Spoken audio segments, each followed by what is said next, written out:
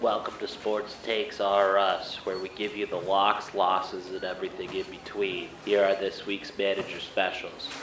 Tom Brady and crew righted the ship Sunday, bringing another one home for Tampa Bay. Goat soup, 7 for 10 till the Bucks stop partying. Utah Jazz are lighting it up in the NBA, winning 15 out of 16 games. Buy one, get one on hot sauce this week only. MLB Player Association agreed to allow the start of spring training. Get to seed spitting early. Sunflower seed tubs for $9.99 until opening day. That is all for new specials this week. Judy, restock in the deli. The Chiefs O-line is making the Swiss cheese look good again.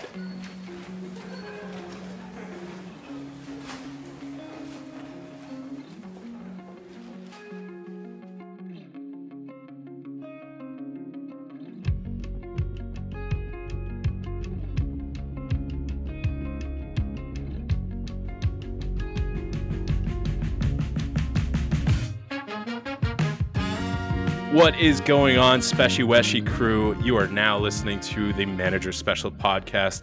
I am your host, Dan Grealish, with two of my great friends, Matt Shainrod and Andrew Green. What is going on, guys? Welcome to the inaugural episode of Manager Special. I almost said my other podcast name. That was almost bad. We have multiple podcasts, I guess.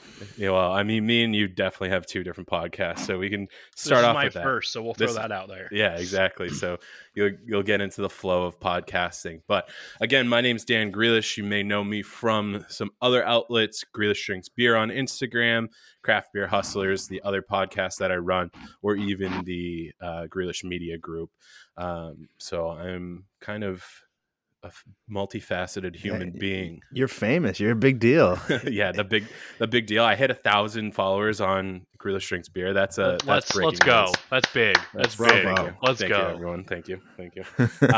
But yeah, so I'm just a good old Boston boy. If you know me from my other accounts, I love beer. So obviously, I have some beer with me right now. Matt, I know that you have some beer. Andrew, not so much.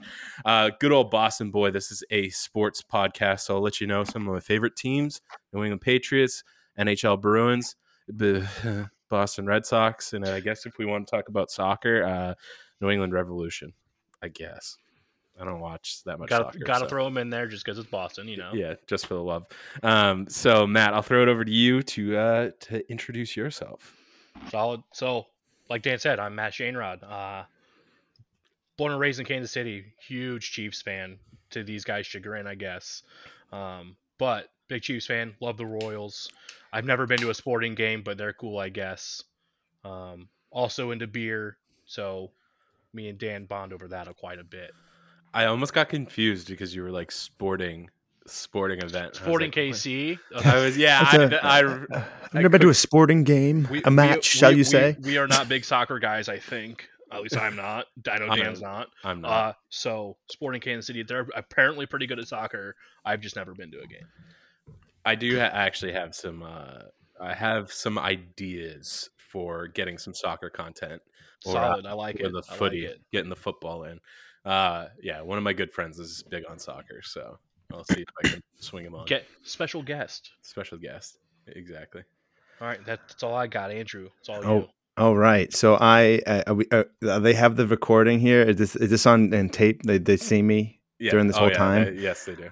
That's new for me. So I'm Andrew Green. I'm from another podcast, part of the Grealish Media Group, the QBL Pod, which is the QBL Pod. It's the league podcast for our fantasy football league. So I've never been on camera for a podcast, so that's cool. A little bit about me. I am also a Boston fan. I wrote down some notes here. I've never had a cavity. I'm 28 years old, so that's a 28-year streak. The 2010 Middleborough Wiffle Ball League batting champ. Just so you know, I'm the league champion for fantasy football in the MBL. The 2008 champion, the 2017 champion, and the 2020 champion. You had a long drought, is all I heard in there. Yeah, there was a lot of missed cuts. Yeah, I like all my Boston sports: Patriots, Red Sox, Bruins, Celtics. I check to make sure they win. I'm a golf fan. I like the golf. I like Tiger Woods. I like Phil. big into Jordan Spieth. I want him to come back. So that's that. I was born in 1992. Incredible. Yes, I was born in 1992 in a hospital. And No. yes. I Really? thought it would be like a barn or something. Nope. In a nice affluent area of Massachusetts. Although I'm not affluent in any way. I went to kindergarten. I went to half-day kindergarten. Raised me right. I have. My teacher wrote a book in kindergarten about an Egyptian god, Ram and Ra and Ram. So, we should get Awad on. yeah, that's how. She was a very old teacher. She used to teach at the one-room schoolhouse, but then when I went to changing the cue card now, I also like to drink beer. My first alcoholic beer was a Blue Moon in 2010 on board a Norwegian cruise line vessel out of Boston to Bermuda. I did not like the taste of it, and I had to drown most of the beer taste with Hurt burgers and French fries. Eventually, I decided that Corona Lights with 2 limes was the beer for me when I was 18 years old. And I was made fun of relentlessly when I went to college for requesting that. And then I realized that when I went to a fraternity house and I said, "Is this Corona?" They said, "Get the fuck out of here. It's Busch Light." Oh my god! And in 2013, I turned 21. And I had decided that I will drink real beer and real drinks, and so then I got into other beers that everybody else seemed to like. Now I'm big into craft beers, and basically any beer is fine. And Corona Lights and Coronas, I don't even drink with limes anymore. So you Then I love turned Coors Light, right? No, I hate Coors Lights. Then I turned 25 and rented a car just because I could, but the Enterprise did not have remaining cool cars. So they said, "We have this convertible you can have." And I go, "Oh, awesome. I've always wanted to drive a convertible." Then they take me in the back, and it is a yellow Volkswagen convertible. And I said, "Let's go. Let's do it." So I threw on some Wham, and I drove around the downtown area like I was in Zoolander. Then when I turned 28, actually I was 27, and then a pandemic hit, and then here I am today. So now that is my intro, and there's actually nothing written on these.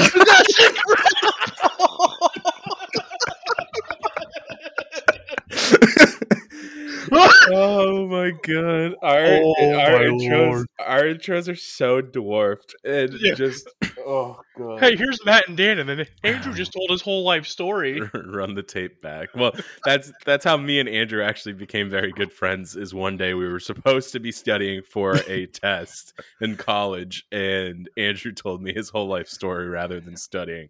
We were up until 4 a.m. I'm pretty sure. I don't think we passed either. No. I might have. Big ol' laugh on that one. I might have passed. Andrew transferred after that semester. I did, yeah. That's true.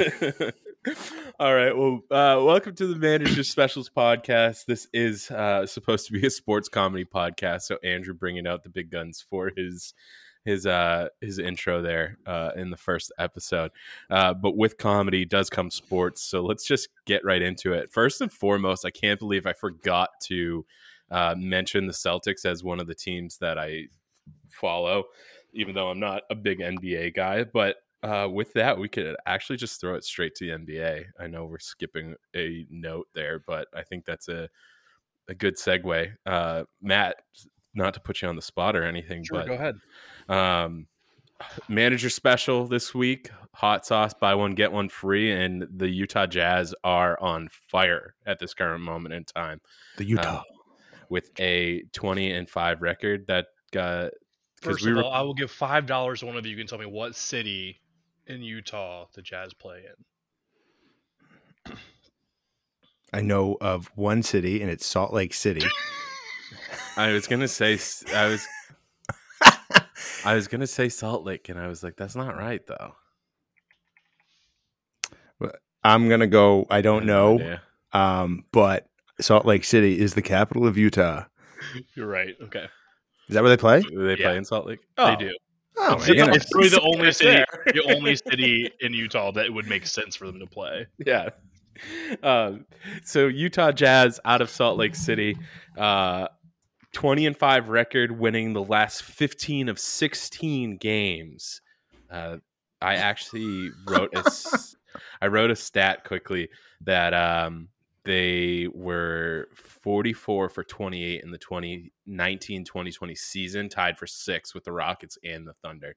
And right now they're already smashing that. They're destroying that record. Yeah. Real quick about Utah, because I just looked up what's the most populated city in Utah, and it's Salt Lake City, and the second most populated city is West Valley City. So they didn't really get creative with their naming of cities. They're like, there's a lake, it's with salt in it, Salt Lake got City. All of it. Got it. So we West Valley, and that's the East Valley. We got a city near West Valley, West Valley City.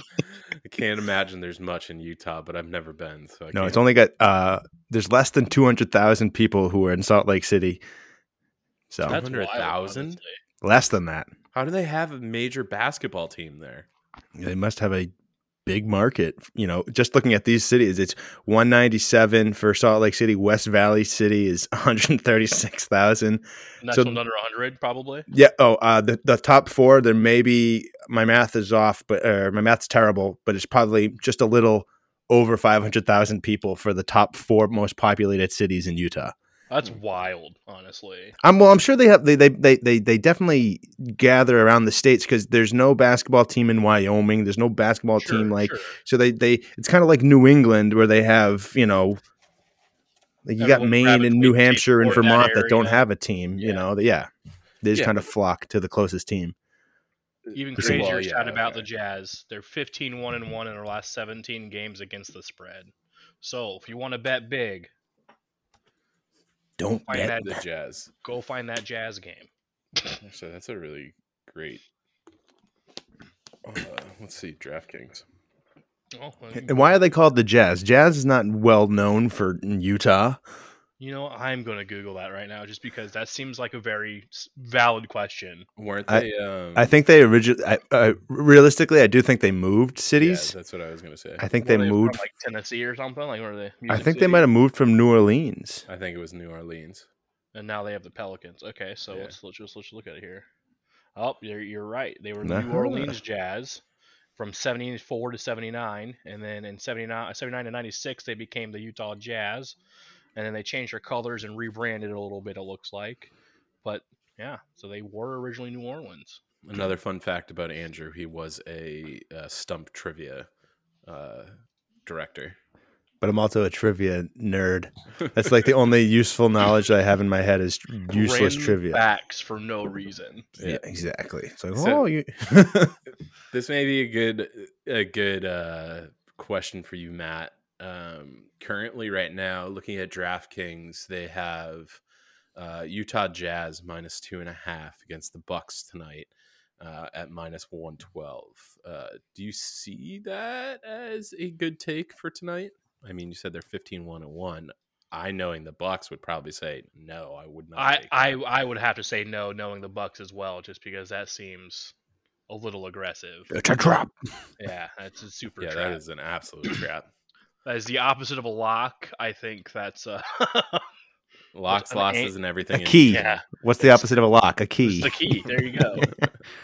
Yeah, so It's a lock that you could break with your hands. I wonder if I can get the. Oh, so public it's a bet. paper daisy chain. There you go. There you go. Yeah, I would not take them at 2.5 because that seems the Bucks might win by 40. So Yeah. Even better with the currently top 5th ranked offense and defense, the Jazz that currently holds those titles. Is that a viable, or right now what they're doing, is that sustainable? Are they going to continue to push through the rest of the season? I mean, it's not super early. I mean, they missed an entire couple of months. yeah, so due I'd to say COVID. defense. Excuse me, defensively, sure, because Rudy Gobert and other players they have on their team really defense is first. Donovan Mitchell seems to be one of their only scorers when it comes to crunch time. So definitely defensively, but offensively, I don't see it. I was It'll catch up to him at some point.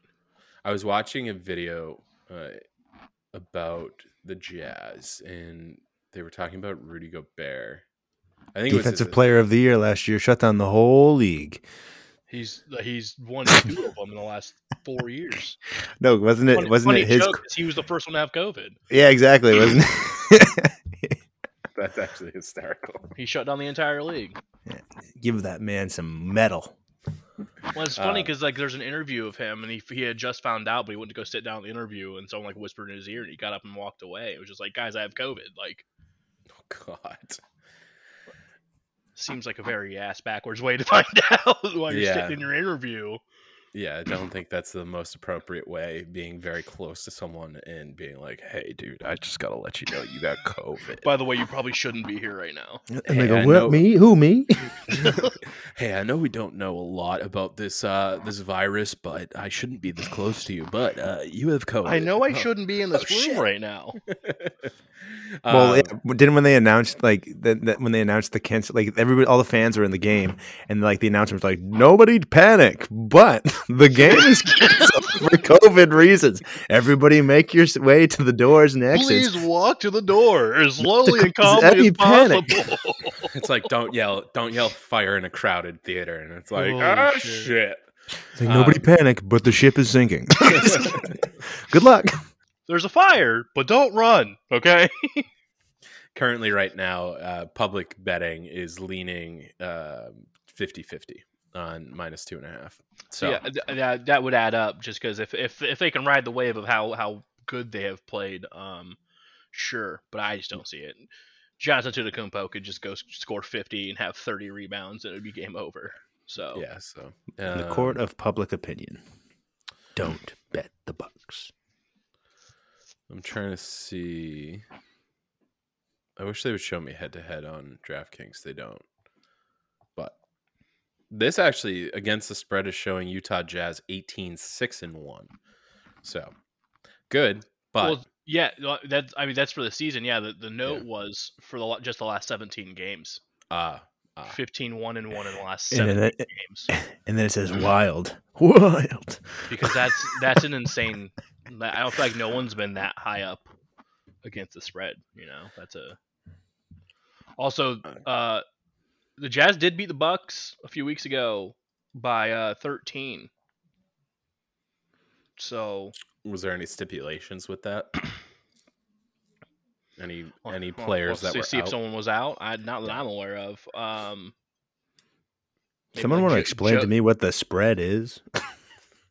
I guess that's honestly good for people that aren't so up on gambling. The spread is the amount of points that it will take a team to cover. So when we're talking -2.5, +2.5, right now, Jazz are sitting at -2.5. So in order for that bet to cover, you need to have the Jazz win by 2.5 points. So theoretically 3 points. Dan, you will appreciate this. So a couple weeks ago, Dan and I were talking about NBA betting, and we took the Bucks over the Jazz because that seemed logical. This happened to be the night that the Utah Jazz broke an NBA record for 3 points in a game. Dude, that was the start. That is that game of when we first started talking about NBA betting seriously. Dan lost a couple bucks. It was a rather, the possibilities were we didn't see it coming. You know, it's just one of those things. But yeah, that happened to be the night that they made like 25 3-pointers or some crazy shit. I made a video on that on Craft Beer Hustlers. So yeah, Giannis had 35. Donovan Mitchell had 32. Like it was just a high scoring night. Yeah, that was a brutal game. All right. Well. So unless the Jazz have that again, they lose. You know, I think that's how it works. Yeah, I would agree with that. And who knows? Maybe tonight they'll hit 26 though. And rounding it back out again, is it feasible for the Jazz to push through for the rest of the season in order for them to capitalize and make a good playoff push? Answer to that, no. Yeah, bottom line to me, no. Unless their offense can continue to break records, I don't see it. It Yeah. seems I mean, improbable to say it's the very. least. This whole situation is very similar to, in my mind, when I hear it and think about it, a few years ago when it was the Warriors were going on that big They were game-winning scoring run. like 130 points a game. Yeah, and they had the most wins right in that season, or Yeah, just they broke the the NBA record record. breaking. Yeah. Yeah. They had 73 wins or 73-9. I mean, that's a completely different. Again, I don't watch too much NBA, but from the players that I do know, the Warriors were stacked in that year, and the Exactly. players that they had. The Jazz are not going to go 73-9. I'll throw that out there. Yeah. That's just not going to happen. Yeah. Until they do. If they do, drinks on me, I guess. But I I'll just became take a you up on Utah that. fan. Utah. I let's just go. became a Utah fan. We're I all just gonna learned cheer about their him on most from this populated point on. city. We'll fly out. We'll fly out to Kansas City and hit up Power and Light and have a day. Hell yeah, we will. All on you. Yep. All on me. We can make it happen. All right, let's change gears to the other shortened league. I really wanted to talk about this because first and foremost, and we'll get to it in later, there's very specific points where I do not like professional players. I have been saying this for years. We're moving into the NHL, another shortened league. Me and Andrew, Boston Bruins fans, dude, Rask skates off late in the third during a tied game against the Rangers, 2-2. You are talking about a 14-year veteran. And again, I have very specific points where I do not like players. Isn't And he like really good too? Like I feel like I've heard that Yes. name. His first name's like Tuukka or something like that. Yes. Rask is I'm shaking my head no. I see that. On the stats sheet. Rask is one of the best goalies in the in the he's NHL. a fucking goalie. Yeah. So this is And what he makes skated off. Yes. 14-year vet. He is a Oh. 14-year vet, which means he's been playing hockey since he was in diapers because he's from Europe too. He's from the fingers somewhere. I don't know where in I Europe, think but from Finland. yeah, he is from Finland because he has that drink. He has the I forget. It's like some Finnish drink. It's supposed to be disgusting. But me as a non-hockey fan, this just sounds like an absolute clusterfuck of a situation. Dude, it's your goalie just leave the game. It is an absolute boneheaded move. He thought it was 3-2. There was a minute and a half left. I would imagine that there was probably a timeout, whether it was a TV timeout or something beforehand, where Bruce Cassidy would have said something to Rask. If he were to skate off in a 3-2 game, why, like, Bruce Cassidy would have been like, yes, you need to do this when we get it, pushed into their zone. So the article says it was tied. So it was a tie. It was tied. It was tied against the Rangers 2-2, and he decides to skate towards the bench. If you watch that video, the entire bench starts freaking out, yelling at him. And I don't know what it is, but the Bruins love to protect Rask. I cannot stand him. He is the most toxic player for that locker room.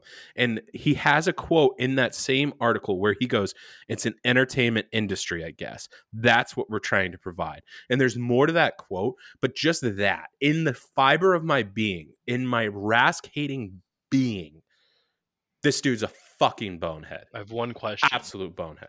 Yes. Did Boston end up winning? They did end up winning, which is even Whoa. worse. So that's like fuel to the fire, right? That's like That's like continue to be an idiot. he knows he can go be a fuck because we're gonna go pull this out. He knows he could be a fuck because of last year too during the playoffs. He left during the playoffs. Boston had a massive chance to push into the Stanley Cup Finals. A huge chance even to win it. They were one of the favorites. And he decides in the middle of the bubble, he was like, I'm going home. He had family issues. We don't know. Even before he decided to go home, he was just not like he even quoted saying he wasn't in it. Like he was like, it's just not it's not competitive, you know. It's just and I'm like, oh my god, that dude doesn't care about competition. I don't know what he cares about. How does trading work in hockey? Is that a feasible I wish. outlet for hockey. I have been saying this for years, and my friends, they say you could trade him, but the return on what kind of goalie you would get in the NHL is just, you're not going to get fucking anything. So do big trades happen in hockey though? Like I feel like I've never heard of like a massive trade in hockey like you hear in baseball or football or even in the NBA. The trade deadline over the past like 5 years has kind of been active. Okay. But for Boston, not really. I mean, that's all Boston sports. They're not active around the trade deadline. The money, honestly, for you, where your closest team is 5 hours away, right? Wouldn't it be the Blues? Yeah, the Blues are 3.5 hours, 4 hours. But either here nor there, it doesn't matter. I mean, hockey, I can't imagine, is massive in Kansas City. The money too. There's just not. ESPN isn't going to pick up a story on the NHL as much as they will. I get it. So I read a lot of ESPN articles. Yeah. In recent memory, I can think of maybe like one or two big hockey things that are like, oh wow, that's cool. So trades and big free agency, a big thing too. Like that's but there's not a lot of money. It's when you go to ESPN and you go into that more tab, like there's so many more like sports listed. Like even like, I mean, I'm a golf fan, but they list golf ahead of NHL, and I'm like, oof, Tiger's not even good. Like, how can you even talk about golf and relevance? What does it even say about it? So all in all, to answer your question, no, there's not really much that you're going to get for Rask if you trade him, even on paper being one of like the most notable goalies that there is in the league right now. There's not much. Yeah, there's not much of a return. And for whatever reason too, in the NHL, their development it's not like other leagues too. It's, I guess, closer to the NBA where you're not seeing a lot of movement. I mean, in the NHL, you do get a lot of movement because their contracts are a lot of two-way contracts. So they'll bounce up in between the AHL or whatever it is, CHL, and then back and forth to the major league teams. But the development is just, they pick when they need them. They'll pull them up. So do either of you guys listen to the Pat McAfee show? No. Okay. So this was earlier this week. He the punter? yeah, the punter. His show's actually really good. But so he had a little like segment about hockey, about he feels like there will be less, like big name stars in hockey because for a hockey player, they play for since they're say 4 years old or some crazy low number. And they give me 1 second. That's my wife's laptop. I'm on the edge of my seat. It's there. It's on the tip of his tongue. I'm almost there. Tuukka sucks. I really hate Tuukka Rask. I've never been a fan of him, and one of my friends is like a huge Tuukka truther. Say that one 10 times fast. Yeah, and he has that whole shirt like Tuukka Rask is good, and I'm like, you're missing a word in there. You're missing the word not. Tuukka Rask is not good. On paper, like you said, he puts up good numbers. He has good save percentage, career save percentage, season save percentage. He's always in a top of the talk for the Vezina trophy. And it's like, cool, great. He gets all this hardware sometimes, but I'm like, he's never helped us win a Stanley Cup. He's every time like in the playoffs, like, because I guess in Boston sports, we were spoiled after so many championships that we expect our athletes to perform well enough all the time and in the playoffs and in the championship game. And Tuukka Rask always lets us down. He let us down in 2010 against the Flyers. He let us get down again in 2013. Oh, forget, he got benched for Tim Thomas in 2011. So we won the Stanley Cup. He's the Stanley Cup winner, but he didn't do jack diddly, during the playoffs. That was all Tim Thomas. And then 2013, I don't necessarily know if I want to blame Tuukka Rask on that. My brother always argues that Chara, the defense let him down in Game 6, which is possible. But watching all the playoffs after that, and then what was the most recent Stanley Cup? 2019 against the Blues. In Game 7, he let up how many goals on so many shots. bad. I mean, there was a bad shift change by Marchand on one of those goals at the end of the period, but still, you're a goalie in the NHL with a 900 save percentage. Stop some of those shots. I'm back. Sorry about that. My wife was getting a Teams call. I don't know why, but No worries. what We were filling in the air. yeah. So the gist of what Pat McAfee said is like there's not an ease of access to hockey, so you're not going to see as many like child stars like who are destined for the big leagues come up as you do see in like baseball, basketball, football, and name any other sport really, golf. So It's an expensive sport. Yeah, it's A, expensive, and B, it doesn't seem like American kids really get into it. So it's all European, Canadian, overseas type kids that play since they're 2. I think it's also different as well because I mean, me and Andrew have more of an intimate side with hockey. Whoa, Dan, intimate? Are we getting intimate here? So Okay. your guys' college had a hockey team, right? So like Yeah, we shared a dorm room. Oh yeah, college hockey. Yeah. So like that's not a thing out here in the Midwest. Yeah, no, we obviously Hockey East within New England, or I mean within the entire NCAA program for hockey is one of like the premier places to go and play hockey.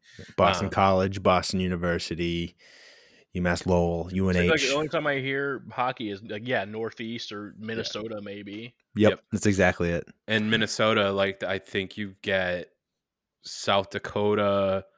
Yeah. Like you get South Dakota, Wisco. Like those are like the only 2 teams I can really think of off the top of my head. It was rare that one of our defensemen came from San Diego, and we're like, "Wow, that's kind of an interesting."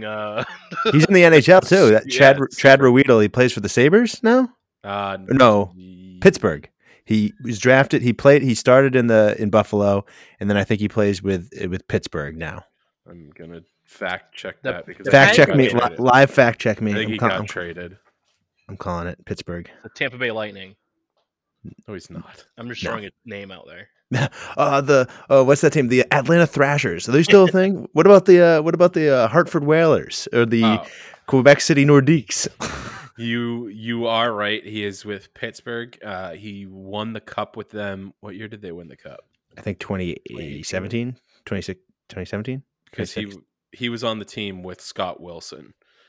So again, UMass Lowell kids we went to school with. Chad Ruedel, Scott Wilson. Scott Wilson was playing with the Pittsburgh as well as Chad in the year that they won the cup, and that is what confuses me. They won back to back in 16 and 17. Yeah, that's so right. I think they were both playing with them in 17. Scott went to go play with Pittsburgh, and then he is now playing with Buffalo. So again, me and Andrew are more ingrained, I guess, into hockey because of where we went to school, what kind of the region is. I mean, I grew up and was friends with a kid who is now playing in the NHL. Like, it's just more of a area for us. Did both of you guys have big hockey dreams? Did you ever play? Nope, no. I don't know how to skate. Yeah, I didn't learn how to skate until I was older. I did swimming in the winter. That's like the sport you want to do when it's 14 degrees outside is get into a pool. Contrast to hockey.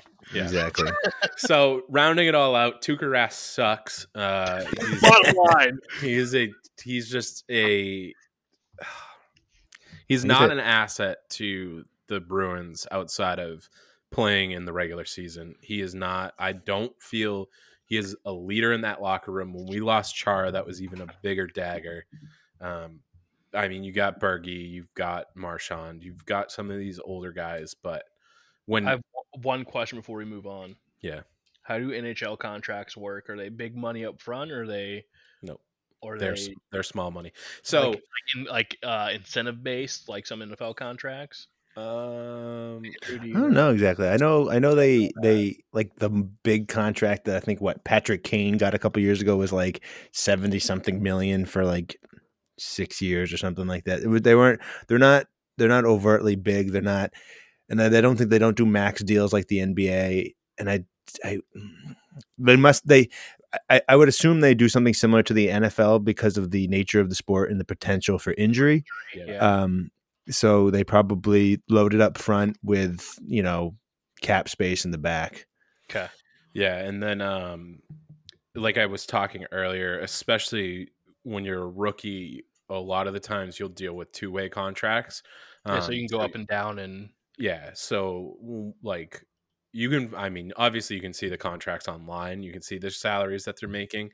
I think it's like $500,000. I like, don't get me wrong, that's not anything to bat an eye at. But as a professional player, 500,000, you're playing in the AHL. It's like, when's your opportunity that you're going to move up to the NHL? And then even with that opportunity, how easily it's going to be that you could be bumped back down to the AHL. So their contracts are a lot like that. that makes sense. Okay. Okay. Let's get into golf a little bit. Andrew, you introduced yourself as the golf guy, so I'll let you take it away here. We've got some interesting stuff. Yeah, so there's a couple things. So first off, the tournament that's going on this weekend is the AT&T Pebble Beach Pro-Am, and I think a little bit different. Normally, it's the pro and the amateurs. They usually play together, but I think because of COVID, it's just the pro part. So there's no amateurs, and I'm in a pick'em like one-off league with 384 of my closest friends.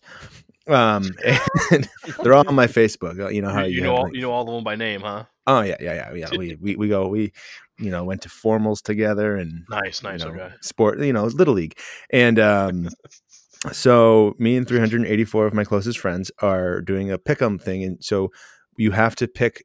So starting, I think it was like 4 tournaments ago. I think whatever the Sony Open, you pick a golfer, and that is your golfer for the week, and whatever prize money they win, that goes to your point total for the whole year. So at the end of the year in the fall, whoever has picked the most golfers that have won the most prize money, that's who wins, the whole thing.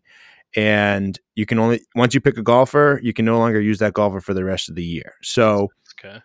So I've picked good enough golfers where they've made the cut every weekend, so they have the opportunity to win prize money. However, 3 out of 4 weeks, asterisk, they're like tied for like 60th, so they're like just pulling like $20,000, and it's just like, ooh, Literally cool. made the cut and that's it. Yes, exactly. Like, so 1 week I did pick the guy who came in second, Patrick Cantlay. So that was good. He only lost by a stroke. It was kind of a bummer. But yeah, so right now, the current projected cut line is -1 when we're recording at 4:41 Eastern time. Pebble Beach is in California, for those who don't know. Jordan Spieth is currently in the lead. At -12 for the tournament, which is good for him because he was having a rough stretch. So who's yours for this week? Who did I pick? Yeah. I picked Kevin Streelman, who's 42 years old. He won back-to-back Pro-Ams with Larry Fitz, so that's why I went with him. He's got a good solid. Okay. He's got a good track record at Pebble Beach. But right now he's at -3 or 4, so he'll make the cut, but he's probably not going to win a lot of money. Considering, sorry. Okay, no. All right, I looked at the wrong thing. That reaction would have been priceless. He's -3 for the tournament, but he finished even today, so I got confused. I thought it said he was even and he was finished. No, and he didn't not make the cut. So, yeah. So I mean. So Jordan Spieth, I like him. He's a good golfer. He won the Masters, in 2015. He won the Open, U.S. Open, around there. And then he kind of, after 2017, he just fell off a ledge, and he just hadn't won. He hasn't won since 2017. And he came close last week, and he's in the lead right now. So I hope he can get in the winner's circle. So that's the tournament going on right now. As for news on the PGA Tour, in normal tournament play in the PGA, like the professional level, not like us hacks who go on the weekends and drink beers and shoot 100s.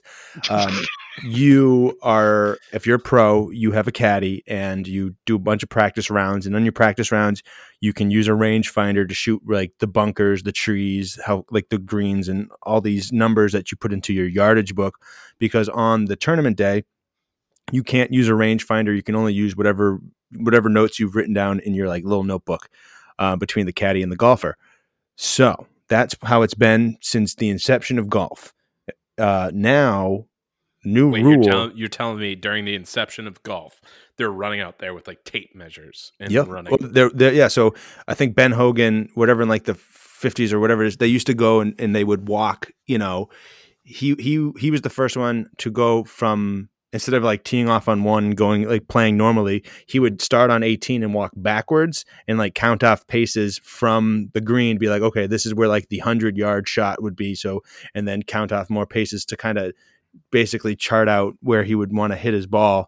So, because they didn't have the laser technology to do the, Obviously.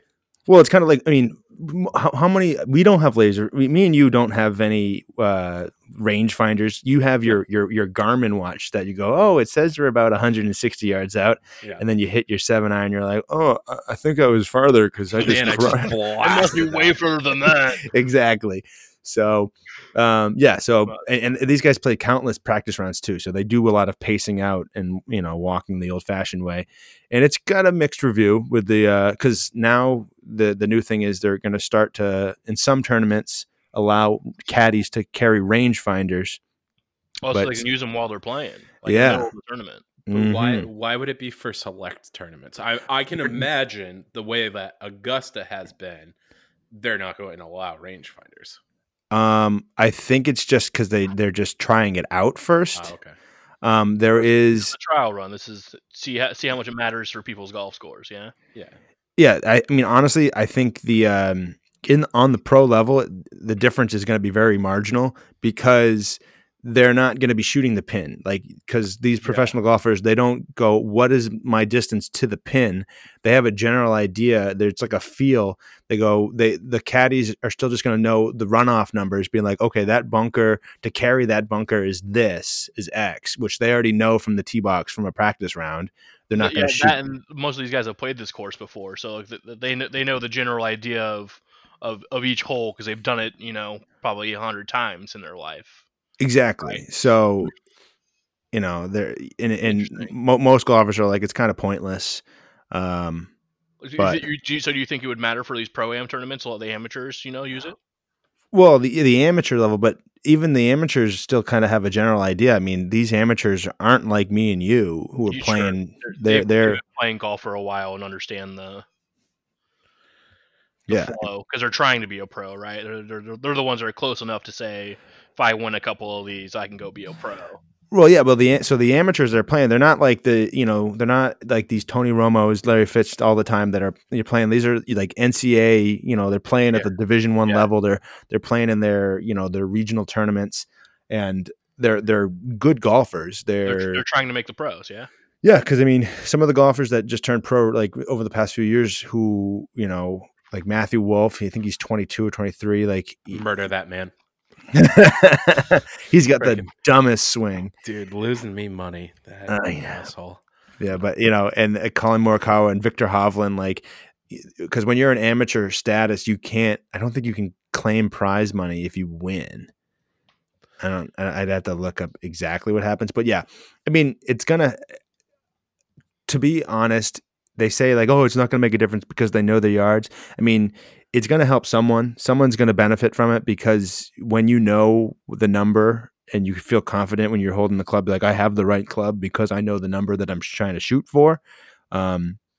It definitely eliminates that thought of, oh, I hope I get enough club, or I hope I don't hit it as far, because you're trying to like, get that in between number. But if you know you're at like 150 yards and you're like, okay, my 9-iron is the club I need to use to get me in this range, you're going to feel confident that the swing you're going to give is going to get you where it needs to go. It lets them be a little bit more precise, it sounds like. Lets you be a little bit more sure about where you're hitting the ball. Yeah. Well, that's, but and then this article here, like, some caddies because some caddies and pros, they do their homework, they go to the practice round, they scout, during a practice round, you've always been able to, know your distances and get shots and write it down in your yardage book. So it's like some caddies are seeing this as rewarding the caddies who don't do their homework, who don't get the right numbers. And, Yeah. because at the end of the day, the professional golfer is making the shots. He's the one on the line, but these caddies, they're professional caddies too. That's their job. That's their income. That's their profession. So you pride yourself on, your professionalism, just like at any other job. And if you, or have another person using a tool that like would help them, I guess it's not like steroids, but I mean, but It's a bailout for a bad caddy. pretty much, yeah. I mean, at the end of realistically, a caddy's, when I play golf and I play with my friend who's like caddies for me, I don't need my caddy to tell me the distance, the numbers. Like I can figure that all on my own. I mean, he helps me do it, but it's when I get to the green, once I'm on the green, Slopes help me and things help like me that. read the green, because I'm Yeah. terrible at putting and reading the greens. But when he tells me, he's like, all right, this is, when this is your apex, this is your sight line, this is where you need to go. Like, I'm like, all right, that's all. I just find my intermittent target line. And I'm like, I'm just, I see my line straight in front of me. And then I look like 6 inches in front of me and I go, this is where I'm aiming. And then I just, my nice smooth swing. And then if it goes in the hole, it goes in the hole. I trust his read. So, but if I have to do that by myself, I'm hosed. So we kind of touched on the question that I had for you, Andrew, was do you believe that this is going to help the pros, or are they already keyed in? It seems like for the most part, people are in the general camp of the pros are keyed in. They should be fine. Like they're not necessarily needing the rangefinders. Now, for a nerd such as Bryson DeChambeau, is he going to be using the rangefinder? Is this going to help him win more tournaments, or is he still just a hunk of meat that's just A hunk all of meat. dude? He's Have you all seen him? arms, just fucking donut, absolute donut. He is pure muscle. Like that's not even like he bulked up. Like you see the pictures of him going from like 2017 or 2018 to, because he was like kind of big before, and then when it shut down, when he came back for the restart in like June, he was swole. Is he big for a reason though? Does he absolutely crush it off? Oh the yeah, he kills it. So I'm dropping another link in the chat. I want to say the tour average of yardage is like 320 off the tee, and I'm pretty sure he's like hitting like 354, 360. The absolute monster drives. He's using wedges into par fives. Like that's just, Oh Lord. Okay. yeah, he's a big guy. So he went to SMU. He like a rocket scientist or something. He's got some scientific degree background. So he's approached the game in a whole different way. He bulked up for swing speed, and swing speed equates to distance and all this physical science stuff. Most people's clubs vary in length as, your 9-iron, 8-iron, 7-iron, like the clubs, they get a little bit longer as the irons get longer, but he's decided that all his clubs are going to be the same length. Like all his irons and wedges are going to be the same length, because it's going to, the swing should be the same for all of your clubs. He's got a driver that's longer than the average, and he's using like, I don't know, a 7-degree loft or something bullshit like that, where I'm like, that's like a putter. If I try to hit a 7-degree driver, it's not going anywhere.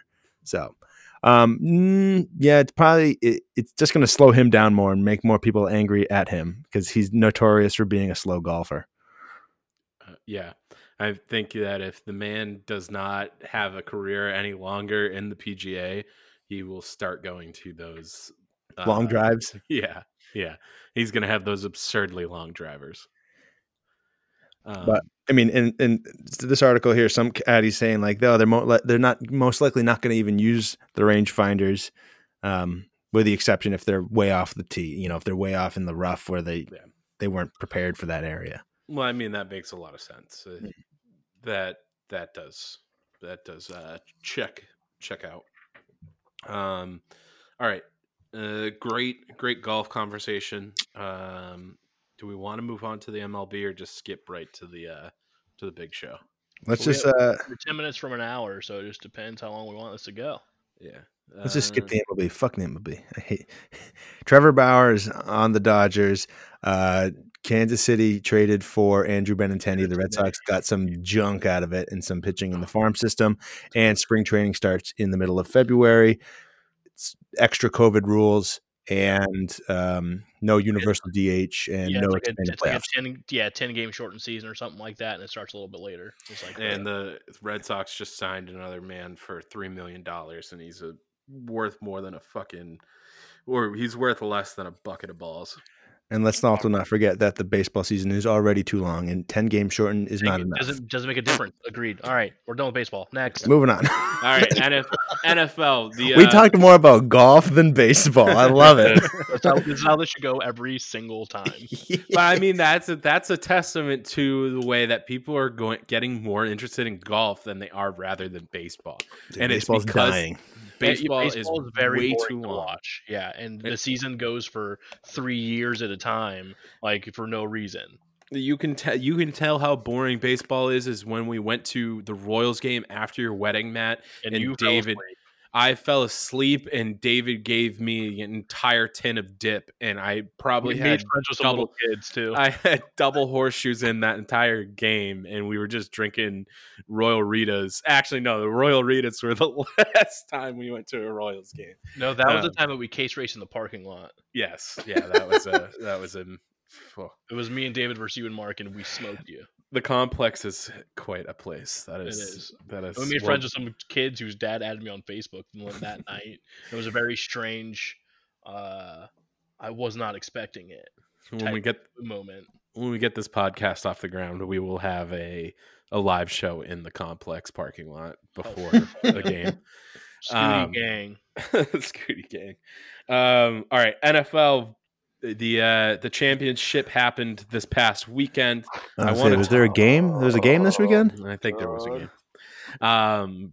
Heartbreak City for some, full passion and just absolute lubrication for others.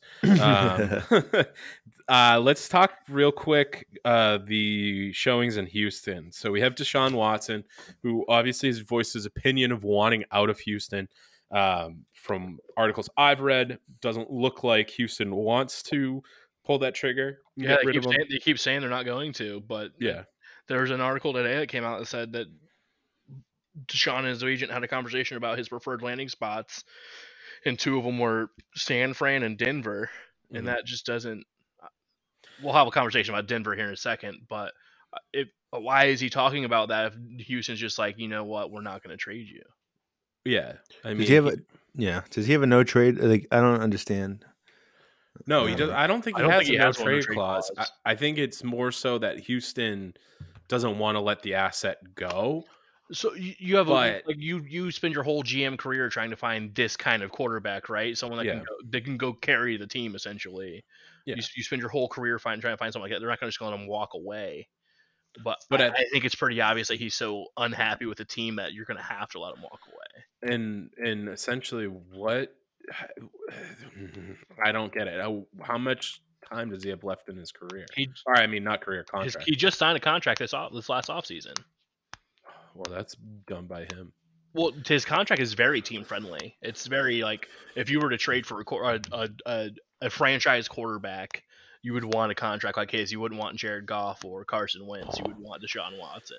He is not an unrestricted free agent until 2026. Yeah, he just signed his contract this year, so I said. He does have a potential opt-out, though, after the 2023 season. But his contract, his extension is very fresh. It was within the last year. Yeah. But yeah, if you were going to trade for him, that's something you would be willing to take on because his cap hits are not like extreme like some quarterbacks are.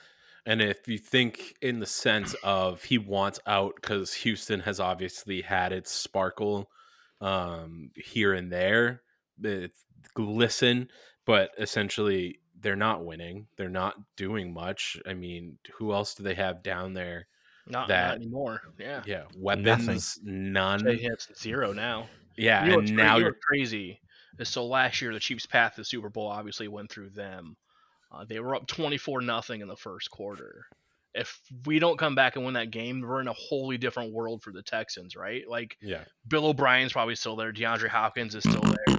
There's none of this. Fuck Bill O'Brien. But now you're talking about even the news that just came out today as we're recording, that J.J. Watt is no longer a Houston Texan. He asked to be released 2 weeks ago, and they said okay today. That is such a huge, huge apex on your defense. That is now completely gone. I mean, granted, it's even crazier because he's like the face of Houston. Like when you think Houston anywhere, not even football, you think J.J. Watt. Yeah, So, like, you think of his Walter Payton Man of the Years, Yeah, where he's like, you think of his role in New Girl, the cameo he had in season 5. I can't believe I was talking about Walter Payton Man of the Year, and you decided to interrupt my comment with New Girl. And you told us the exact season it happened in. That's impressive. I could be wrong. Don't go and look that up. But I know look it up, and if it's a funeral. It's a funeral episode, weird. and it's because I'll give you the whole synopsis of that episode. J.J. Watt fired his agent, and then he died in a motorcycle accident. So then he felt guilty, so he went to the funeral. And Jess was there because she was the affair. She was having an affair with Jess, and so they showed up. And it's just like, who are you? It's like, oh, and then it's like, I'm his wife, and it's just like, awkward. Anyway, so typical sitcom hijinks. What up? 4th season. It was the 4th season 4. Yep, that's close. So Houston no longer has J.J. Watt. That has got to put more pressure on Deshaun Watson to finally say, like, enough is enough. Get me. I don't think he said all he needed to say. Like, I don't think there's anything else that Deshaun Watson could say that they would be like, all right, you know what, you're right, let's get you out of here. You know, he's made it very, very, very clear he doesn't want to be there. And the Houston says, well, you're staying. Yeah. So, and if he opts out this year, he's not gonna have he's opts out. Who's their backup? Who's gonna be there? Who is Houston's backup? I want to say it's new. Matt Schaub? No, dude. Honestly, Matt Schaub, I think he's still in the league. I think he's a backup somewhere. Yeah, I'm looking up, Dan. Okay. Matt Schaub is definitely still in the league. What happened to Brock Osweiler? AJ McCarron. Oh my God. Jeez. And then Josh McCown. Josh McCown? Josh McCown. No, that's a different guy. No, that's the guy who played for the Jets. That same guy? Yeah, Josh McCown, who has bounced around to like 14 NFL teams. Yeah. It's like him and Fitzpatrick are having a contest of how many teams they can play for. Who can play for the more teams? So I looked up their depth chart to find out AJ McCarron's their second string, and their roster is hot garbage. It's very bad. It's a miracle they won like 4 games last year. Yeah, dude. How are they still? Well, they had Deshaun Watson stuff. This isn't a fucking football team. And then because when Will Fuller comes back, is he even going to be like? Because he was suspended for the two dog. Oh, he's gone too. Well. Yeah, he's a free agent. Okay, let's move along to the Super Bowl. Super Bowl Sunday. How many beers did you have on Super Bowl Sunday? None. No, that's not true. I had about 4. 6. You had 6, Dan? I think so. I think I had 6. I had 2. 2 Corona Lights with 2 limes. I had 4, and I had all of them before kickoff even happened. Because once kickoff happened, I was sad. Yeah, so I stopped drinking. I was excited for that game. I had Kansas City -3. I should have known, but I was super excited. Outside of my tails bet not hitting, I did call that the first the first kickoff return would not be a touchback, so I won some money there. But that Super Bowl, I will let you guys speak on that because we have the Tom Brady diehard, and that's right. Kansas City. I can't come up with anything good. I'm sorry that your team lost. So, okay, I've told many of people this. I fully expected Kansas City to lose that game. Like, there was just really that. Okay, we were down technically 4 offensive linemen with 2 opt-outs and 2 injuries. Pat obviously wasn't 100%. So we were already at a huge disadvantage going against that defensive line that is absolutely disgusting. You have Jason Pierre-Paul, Shaq Barrett, Vita Vey, and Ndamukong Suh. Like, what am I supposed to do with that? Devin White is the best linebacker in the NFL by a mile. He's good. I think if your O-line had been better, Still do have. We still lose. That's what I said. I said I fully expected us to lose. And No, even with the line. yeah, even if we had a whole, I'd see that game like coming down to the last possession as Tom Brady is going to beat me. Fully was prepared for that loss. I did not expect to not score a touchdown. I did not expect to watch Pat Mahomes run for his absolute life. Like I figured Andy Reid would have, adjusted and put in, extra tight end, extra lineman, have Anthony Sherman do something because he's a large fullback. Anything, run some bootlegs, run anything to get Pat out of the pocket, just to adjust that pressure, and they did nothing. Yeah, I think I would blame Andy Reid completely for that mishandling of everything because, no adjustments. Wasn't working in the first half. You make a game plan.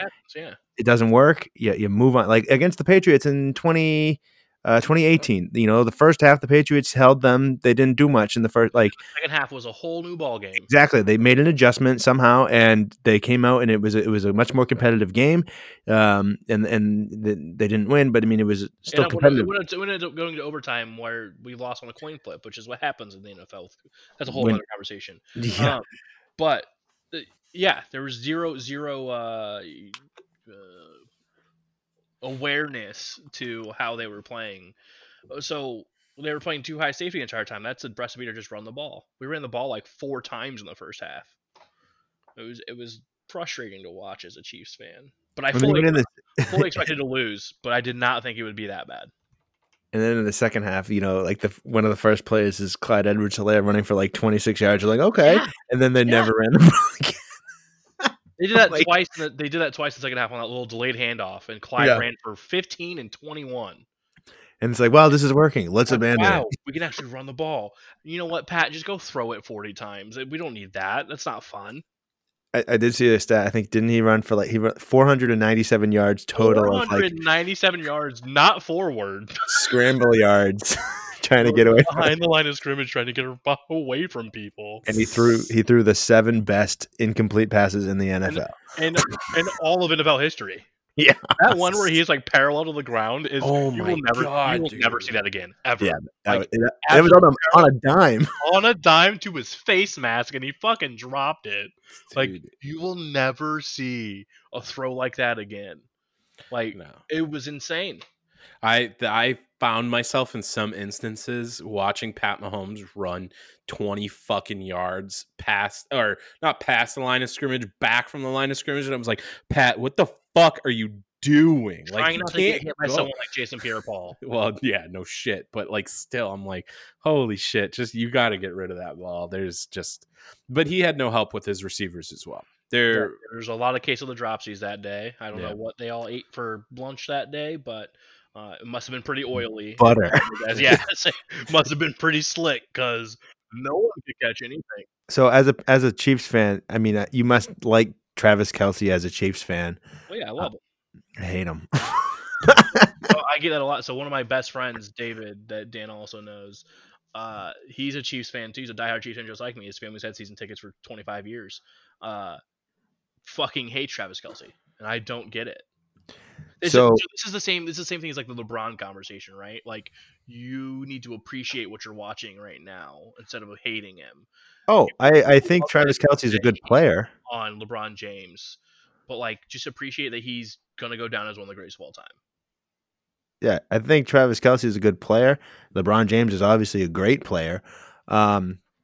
And for fantasy purposes, Travis Kelce is an amazing player because he is literally in a tier by himself. That's why I won my league, my work league. I want to ask it's a very biased question here. This is going to be a very interesting answer because I'm sure we get some fan knowledge here. Travis Kelce in his prime versus Gronk in his prime. Who's better? Total player. So I know what your answer is just by how you frame that. I'm going to go Travis Kelce. No, I'm saying as a only tight end to go 5 consecutive seasons with 1,000 yards. Until he didn't play Week 17, he was leading the league in receiving as a tight end. Yeah, but we're talking this year. no. I said That was this year, Dan. no. I said in his prime versus Gronk in his prime. Yeah, and Travis Kelce is definitely in the middle of his prime still. That is 100% correct. Now, so the way I phrased the question, total player. Now, as for a receiver, yes, Travis Kelce I think is a much better. Bring up blocking, and I'm going to love this conversation because Travis Kelce is not bad at blocking. Not as good as Gronk. He's not asked to do it as much as Gronk, so you wouldn't know that. The sample size is very different. I think Travis Kelce, when asked to blocked extremely well. Top 3 in the league. He has sprung many a touchdown based on his downfield blocking. Also, only does it 4 times a game versus Gronk's 20 because Gronk's not a good receiver, so they don't use him like that. Gronk was an excellent receiver. I'm not saying he's not. I didn't mean he's not good. I'm just saying he's not Travis Kelce level receiving. So they're using 2 completely different roles, right? Gronk is asked to block 15 times a game. Travis Kelce's asked 3 times a game. But in Gronk's prime in 2011, 2012, 2013 when he was elite. I mean, he was elite up until 2014, but I don't know. The case can be, you're really comparing 2 apples. They're both the same. They're both excellent. You're comparing a red apple and a green apple. They're very different systems, different uses. Gronk, while definitely a super monster, I'm not ever going to deny that. A very different type of player than Travis Kelce.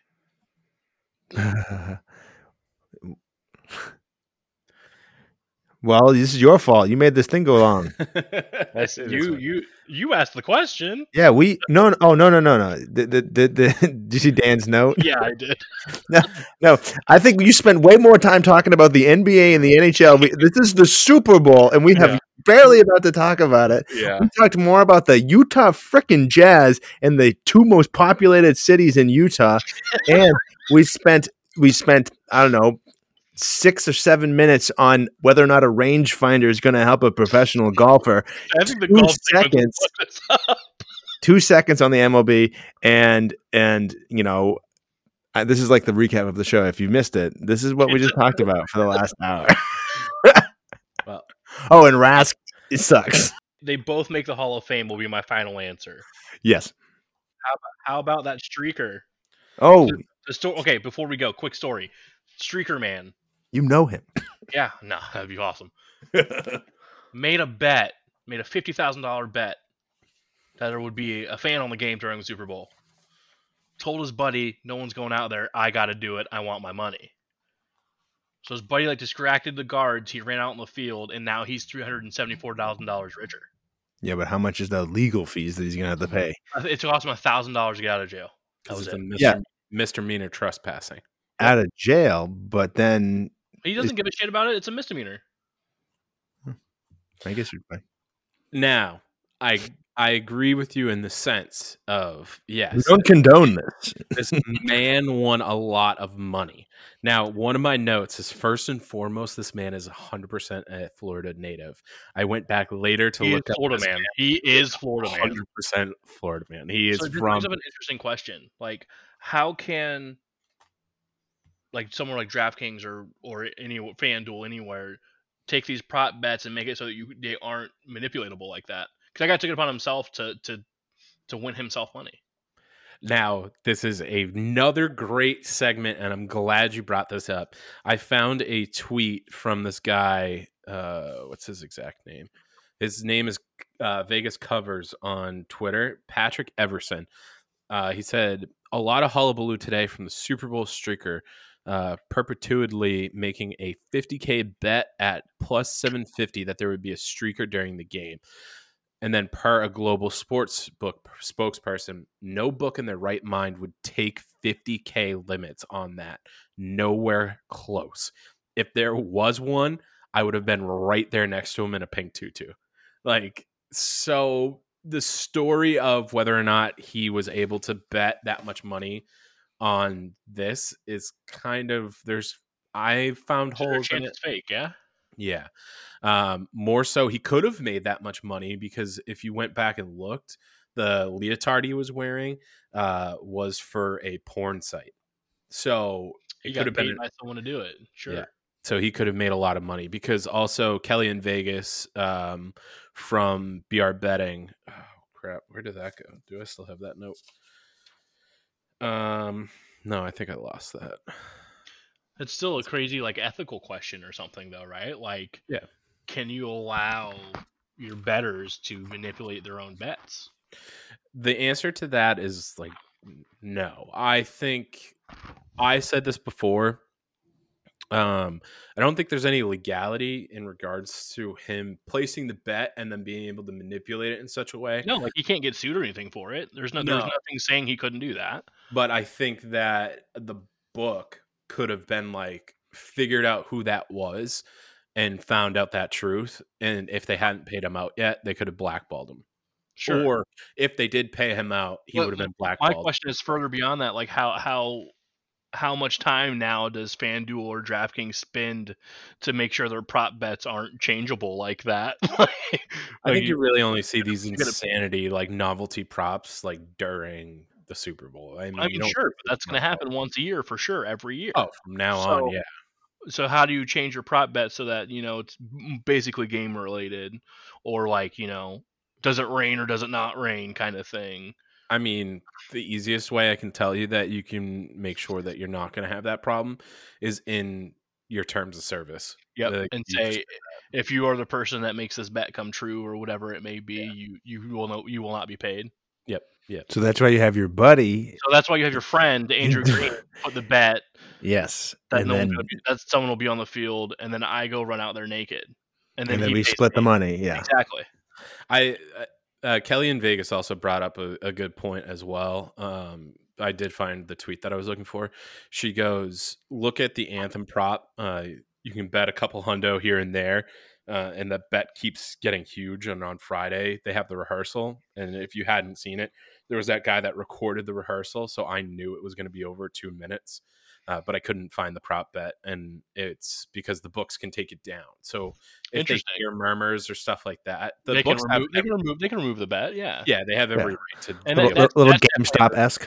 Yeah, it's definitely in their terms to say we reserve all rights to remove any sort of bet or prop bet that's in here. That's for sure in there at any time, because she goes on to says, and it's like, if like no book in their right mind is going to take $50K on a streaker, like that's just an insane limit. But granted, there could be holes in some book that, or you could have bet $10,000 at 5 different places. Like there's definitely ways around it, and there's definitely holes in that.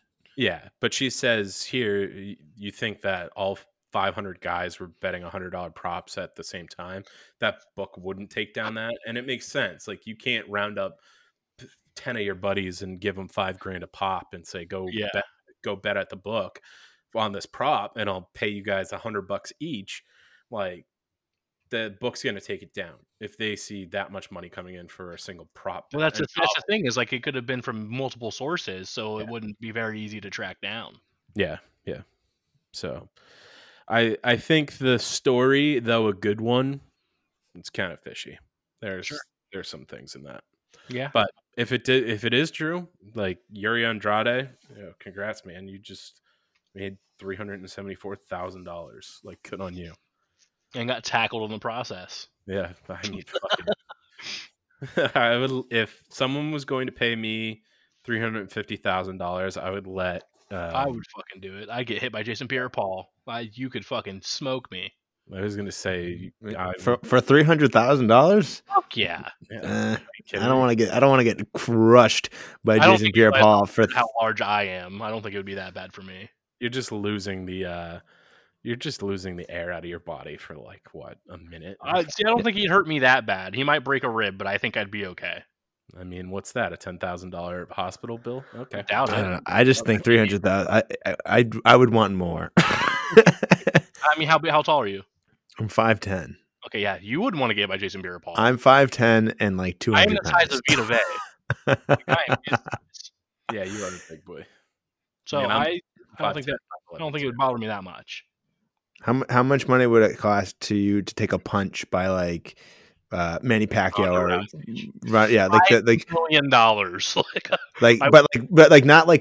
not fist, not bare fist to face, like in a glove. It's still gonna hurt, but Still $5 million. $5 million? That's a fucking lethal weapon, dude. what if we give you a mouth guard from How hammered Dick can I be? Swinga? Dude, How that's gonna kill you even more if you're drunk. How drunk can I be? I don't want to feel the pain. I think that would be worse. You'd be wake up with a hangover and a concussion. Yeah.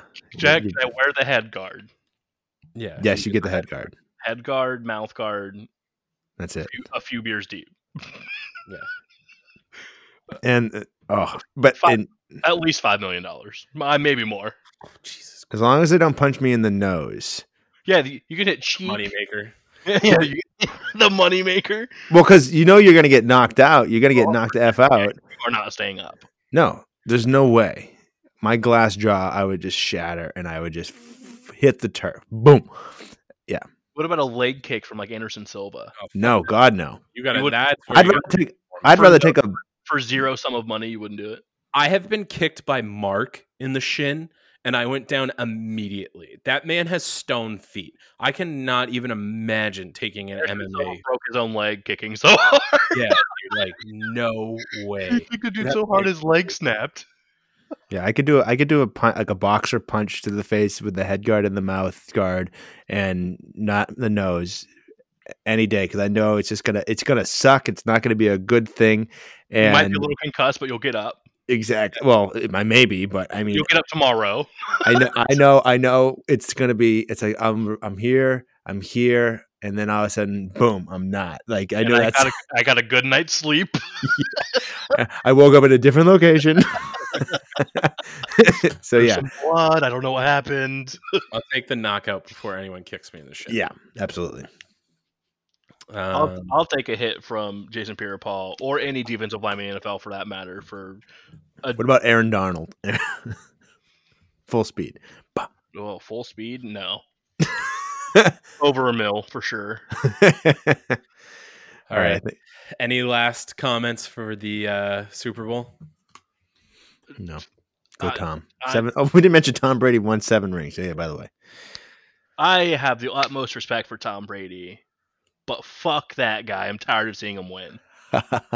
I love him because that's like we will never see 7 rings in 21 years again. The dude went to 10 Super Bowls in 21 years. Like that's a disgusting feat. How much longer does Tom play for? 3 years. Yeah, 45. He's done. 45. Okay. Which is less than 3 years. It's 2 years because he's 43. Yeah, he'll be 42. Next year and the year after. He'll be 44 on August 3rd. How many He more knows Super birthday Bowls there is? One more. One. Yeah, definitely one. Definitely one with a chance for 2. Yeah. He might three-peat down there in Tampa. As long as he's got to have a team around him though. I'll admit. So here's the thing: is that like next year they have one of the biggest free agent lists in the league. But they have a lot of cap space. I think they're not one of the top. I mean, they're under 40, which is still a lot. Like they can do a lot with that, but they're going to struggle for some people like who want to go get bigger deals. But I think though at the end of the day, players that are going to want bigger deals can go get bigger deals. But like it used to be like, oh, I want to get a ring. Those players who like Antonio Brown was like, I want to get a ring. Daryl Revis want to get a ring. So it's like New England used to be the spot, and like Kansas City was is a spot that they can go. But yeah, so people going for rings. Tampa as a spot. So I see Tampa, I see Kansas City, I even see Green Bay at this point because and Pittsburgh. Pittsburgh's and also another one. Actually, that depends. Pittsburgh depends on the quarterback situation. Correct. But so here's the hypothetical: J.J. Watt signs with Pittsburgh Steelers alongside his 2 brothers. That defense is great, but it depends on who's at the phenomenal. Who do they go for? Who do they target for quarterback? Say Big Ben retires. You need to target someone because Mason Rudolph or whoever is not going to do it. So there's Sam Darnold, there's Carson Wentz, but there's also all the free agent quarterbacks like Ryan Fitzpatrick and who else is on? I have the list here. Hold on. Who's another one that was on there? There's a lot of openings.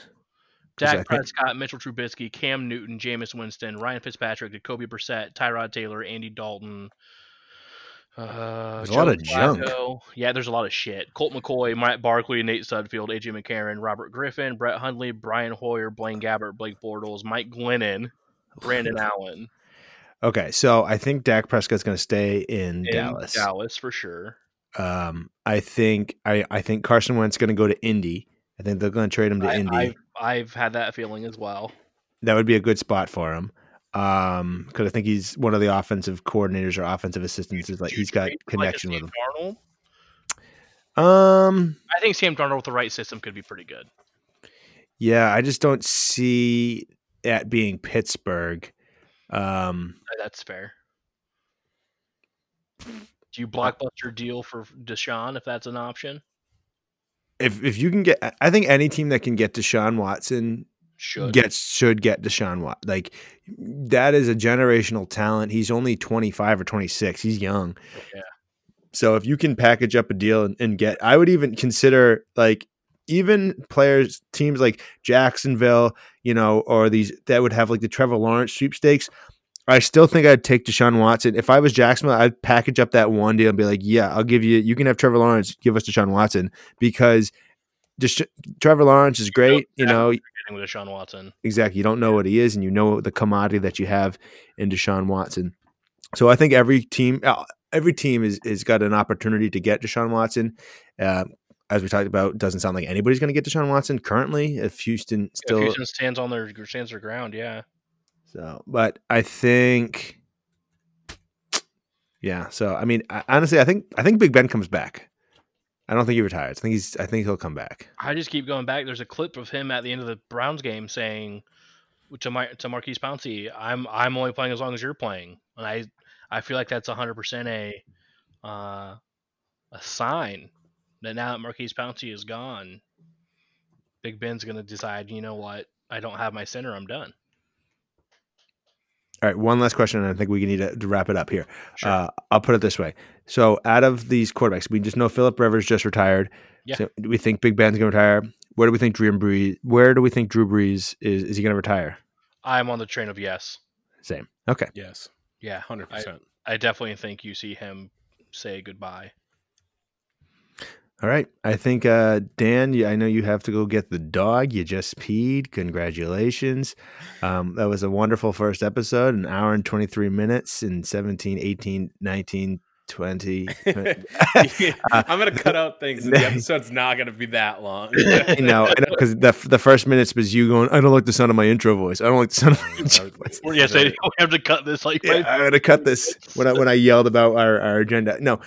It's real. It's authentic. It's powerful. So I'll let you take it away, Dan. All right. Well, thank you guys again so much for joining the Manager Special's first episode with the managers, Andrew, Dan, and Matt. You guys can find us, or you will be able to find us on Apple Podcasts, Spotify, or wherever you get your podcasts. Also, do not forget to rate and subscribe. It will help us out a ton. We are releasing this through Anchor.fm, so we are going to have a voicemail section where you can leave voicemails, ask us questions, give us debates that we can talk about. I think that will be a great resource for us. We are currently on Instagram. Maybe we'll expand to other social medias, but that will be a good spot. So you can find us at the Manager Special Podcast. Anything else that you guys want to add? Yeah, shout out to the band for our opening. Oh, yes. Shout out to the Q-Tip Bandits from Massachusetts for our intro song, Willow. And that's it. We'll let them take it away. See ya. See ya. Peace.